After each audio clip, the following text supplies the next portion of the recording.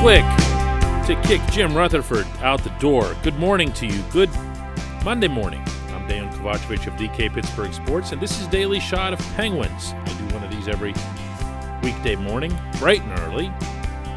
If you're into football and or baseball, I also offer up daily shots of Steelers and Pirates. Penguins are back at it tonight in New York against the Rangers, 7:08 p.m. face-off inside an empty Madison Square Garden. The Penguins fresh off a 5-4 overtime win the other night that, yowza, like I didn't even recognize that team in the third period. And if I were the cup half full type, which I am sometimes, I guess you could say half the time, I would suggest, or at least allow it to cross my mind, that the Penguins had some kind of breakthrough in that final 20 minutes and change, including the overtime, because they came out ablaze. And no, this wasn't one of those, somebody read somebody the riot act or whatever else, because they've been reading riot acts from day one, and it hasn't done anything. Sometimes you just find your legs. Sometimes you just start to click. Sometimes you just see that winger streaking up through the neutral zone and connect from 70 or 80 feet. How many times did you see that, by the way? In that period versus the entirety of the remainder of the season. That looked like a hockey team waking up. And I'm going to credit two individuals above all for what happened then. And if it holds, if it resonates, if the Penguins somehow feed off of that period and turn it into something that's more significant, we'll be able to credit them for a lot more than just a couple of points on one Saturday night. Up front, Kasperi Kapanen. On the blue line, obviously, Pierre-Olivier Joseph, who was the best player on the ice for either side, was so good, so smooth. And you know what both of these guys have in common, right? Yeah, Jim Rutherford picked them up within the past year and a half as young players from other teams. This segment of Daily Shot is brought to you by Warrior Alpaca Socks. What makes their socks different is the alpaca fiber used in their construction. It's stronger, softer, far less irritating to the skin, more breathable, hypoallergenic, warmer than wool. This is the time of year for Warrior Alpaca Socks. When you go to their website, warrioralpacasocks.com, use the code DK to get 15% off your first order. One more time, warrioralpacasocks.com, use the code DK just for our podcast listeners.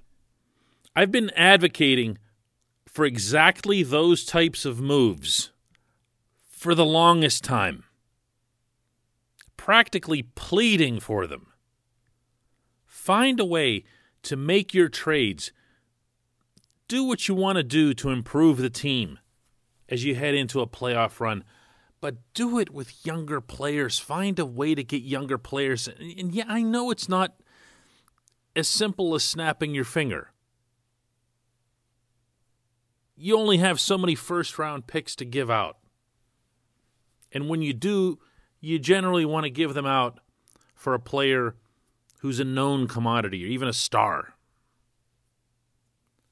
But look at the way both of these trades came about. People didn't even notice that Pierre-Olivier Joseph was part of the Phil Kessel trade to the Coyotes. Did you even know that that's the trade that he came in? Right. That was supposed to be the simple exchange of big salary for big salary, or big unwanted salary for big unwanted salary, meaning Kessel goes to Arizona and Rick Tocchet, who would magically fix him, and the Penguins would get back Alex Galchenyuk, who showed up and did nothing in Pittsburgh. I mean, nothing. But in there were a couple other components. A prospect the Penguins sent in Arizona's direction named Dane Burks, a 4th-round pick, stuff like that. But ultimately it came down to Kessel and Galchenyuk. But Rutherford got the Coyotes to throw in Pierre-Olivier Joseph, who'd been a significantly regarded prospect in the Arizona system. This wasn't some, nobody that they just plucked out of nowhere. But he wanted to have POJ included in that deal.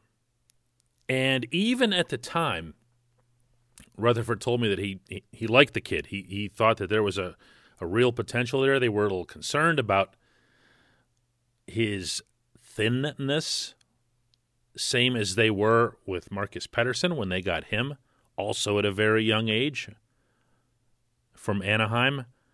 Tall, lanky, but, 160, 155 pounds, whatever it is.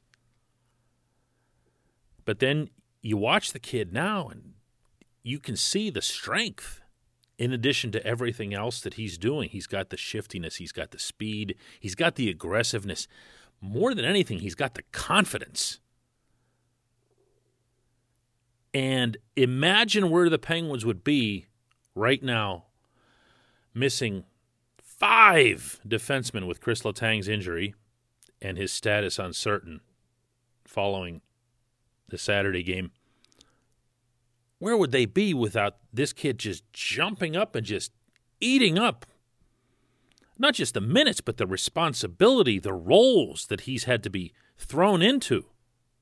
He's this team's number 1 defenseman. Just like that, he was number 9 on the depth chart when the season started. He is now the number 1 defenseman on this team. With due respect to John Marino being the only guy of the original 6 who's still standing, POJ's been better. That's a big, big W for the Penguins. And they could have accumulated other W's along the way by making more such transactions. Kapanen's a different story, obviously. Kapanen coming from the Maple Leafs for the first rounder. Kapanen, of course, having originally been in Pittsburgh. He, of course, was also connected to Kessel because he was sent to Toronto to get Kessel. But Rutherford and the Penguins took another significant risk by sending away a first-round pick for Kapanen. You just don't know. You just don't know. You can wonder to yourself why he was on Toronto's third line, even if you fully understand that he was behind Mitch Marner and William Nylander. You could ask yourself, well, if he was so good, why couldn't he make it onto Toronto's top power play and so forth? But they have the young guys that they have up front. The Leafs do, and it just didn't work out for him from the depth chart standpoint. So he comes to Pittsburgh, back to Pittsburgh, and Penguins have no choice but to thrust him up into top 6 duty once he was ready to go. And he's been really, really good. He's seeing the ice. He's flying for someone who's supposedly still trying to get his wheels under him after the whole immigration visa fiasco and everything else. He's defending. He's hitting people.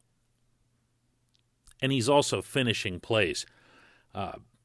This is looking like a real live hockey player who will be a significant part of the Penguins' future. And here again, just as I say that out loud, I can almost hear or feel you on the other end breathing out a sigh of relief of your own, because everything that we ever talk about with the Penguins is window this, window that, Sid Gino, win now, win now, win now. It doesn't have to be that way. It's never had to be that way. The Penguins have now a couple of kids who look like they can make you think, hey, Sid doesn't have to go out and dominate this game. somebody else can help pick things up along the way. And then, oh, hey, guess what? Overtime. Guess who scores the winner? Great. Great. That's perfect. I've been describing this Boston scenario forever to everybody, and a lot of it, I get the sense, has fallen on deaf ears. But this is what the Bruins have done now for a decade. They've had the same core. Those guys are older than the Penguins' core, significantly older, and they're still at it, and they're still a better hockey team than Pittsburgh is right now. Why? Because they went and got young guys. They supplemented their star players with young guys. Well, the Penguins have a couple of those guys right now, and they don't just look confident, they sound confident. And humble and team-oriented and everything else. Listen to POJ when he was asked, not for the first time, but for the second time, about how well he's playing after that game Saturday night in New York.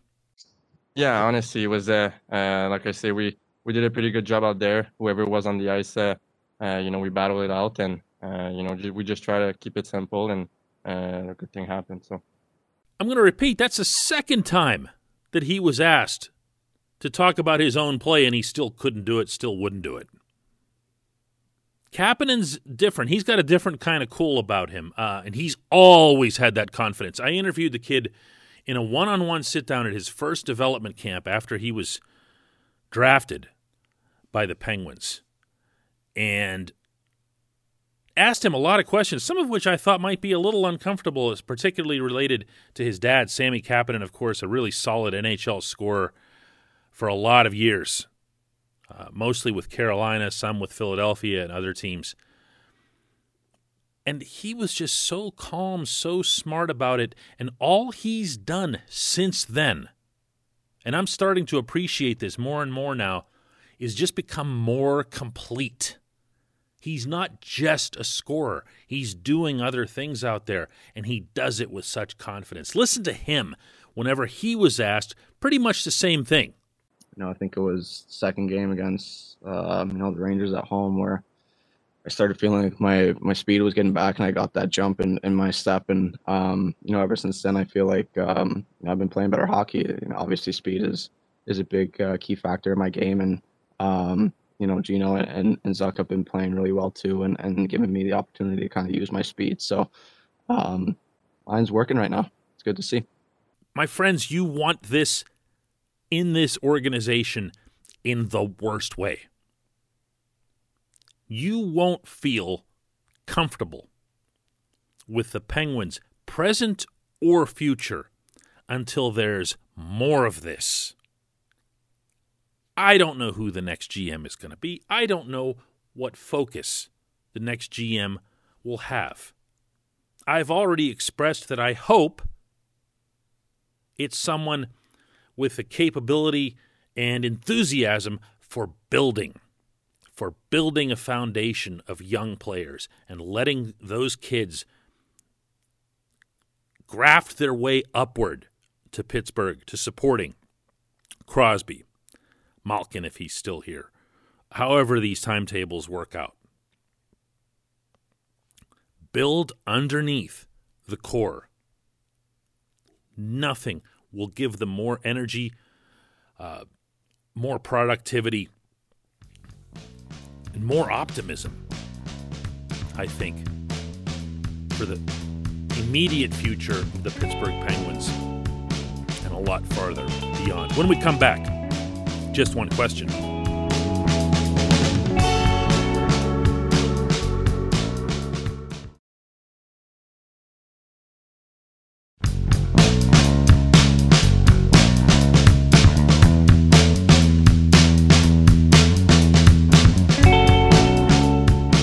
Back. It's time for Just One Question. If you'd like to leave one of these, you can do so by visiting DK Pittsburgh Sports.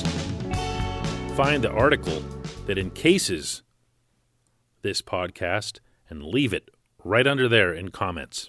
This segment of Daily Shot is brought to you always by the good people at the Greater Pittsburgh Community Food Bank. They're committed to providing food for all of our neighbors in need in Western Pennsylvania. They're here for you when you need them. Go to pittsburghfoodbank.org/gethelp to find food near you. Today's Just One Question comes from CJ, who asks, Is there a stat for how many rebounds goalies give up? Because that might be one where the Penguins goalies lead the league. Well, CJ, the Penguins goalies lead the league, if you want to put lead in italics or quotes, in a lot of categories, and not a one of them is good. Rebounds aren't an official stat, but what you can find in the world of advanced analytics are rebound attempts, meaning the puck came off the goaltender and the other team registered an official shot attempt. Doesn't mean the shot made it on goal. It could mean that it was saved. It could mean that it was a goal. It could mean it was a miss. It could mean it was blocked by somebody else, but they registered a shot attempt off a rebound. That's as close as I'm going to get for you here. This will not surprise you, but the Penguins combined between Tristan Jarry and Casey DeSmith have allowed opponents 20 rebound attempts through 9 games, so a hair over 2 per game. That's top 3 in the league, meaning bottom 3, okay, among the worst. There are other teams that have allowed more, but you have to understand that this is a counting stat, not a rate stat, meaning if you're a team that generally gives up a ton of shots, you're going to have a better chance of leading in this category. And the Penguins don't give up a ton of shots. They do give up a lot of high-quality shots. On that note, Jarry and DeSmith are now second worst combined in the NHL in save percentage. Only Ottawa with Matt Murray is worst in that regard. Pittsburgh's save percentage is, wow, .857, and somehow they've got a winning record. And that save percentage stat holds up even when you put it inside the context of advanced analytics that allow for considering how bad the defense has been. You follow what I'm saying there? Like, there's a statistic that weighs these things based on how many high-danger chances your defense gives up. How many of these, rebound-type situations, how many are clean breaks or rush attempts and odd-man breaks. Those are all weighed. The Penguins in that category are actually the worst. So they need better goaltending. They need to go back to Casey DeSmith tonight at the Garden. I really believe that, just because he won the other night and competed and everything else. He wasn't particularly good either.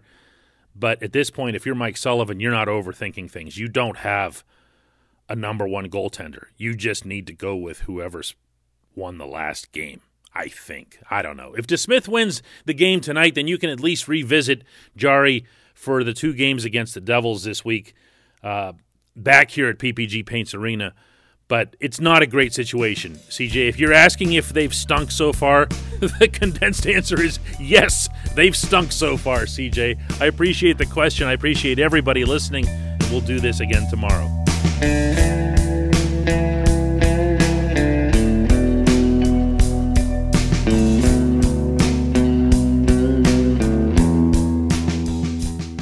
At Point Park University in the heart of downtown Pittsburgh, they understand there's no substitute for real-world experience and career-building connections. Their innovative curriculum engages students with distinctive experiential learning opportunities. Point Park's pioneering co-op program empowers qualified students to work in full-time, paid positions with their corporate partners while earning college credits. Visit pointpark.edu/works to learn more. Career ready. That's the point. Point Park University.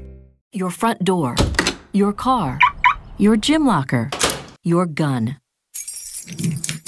Safety is a habit. Learn more about how to keep guns safe and secure. Visit ProjectChildSafe.org.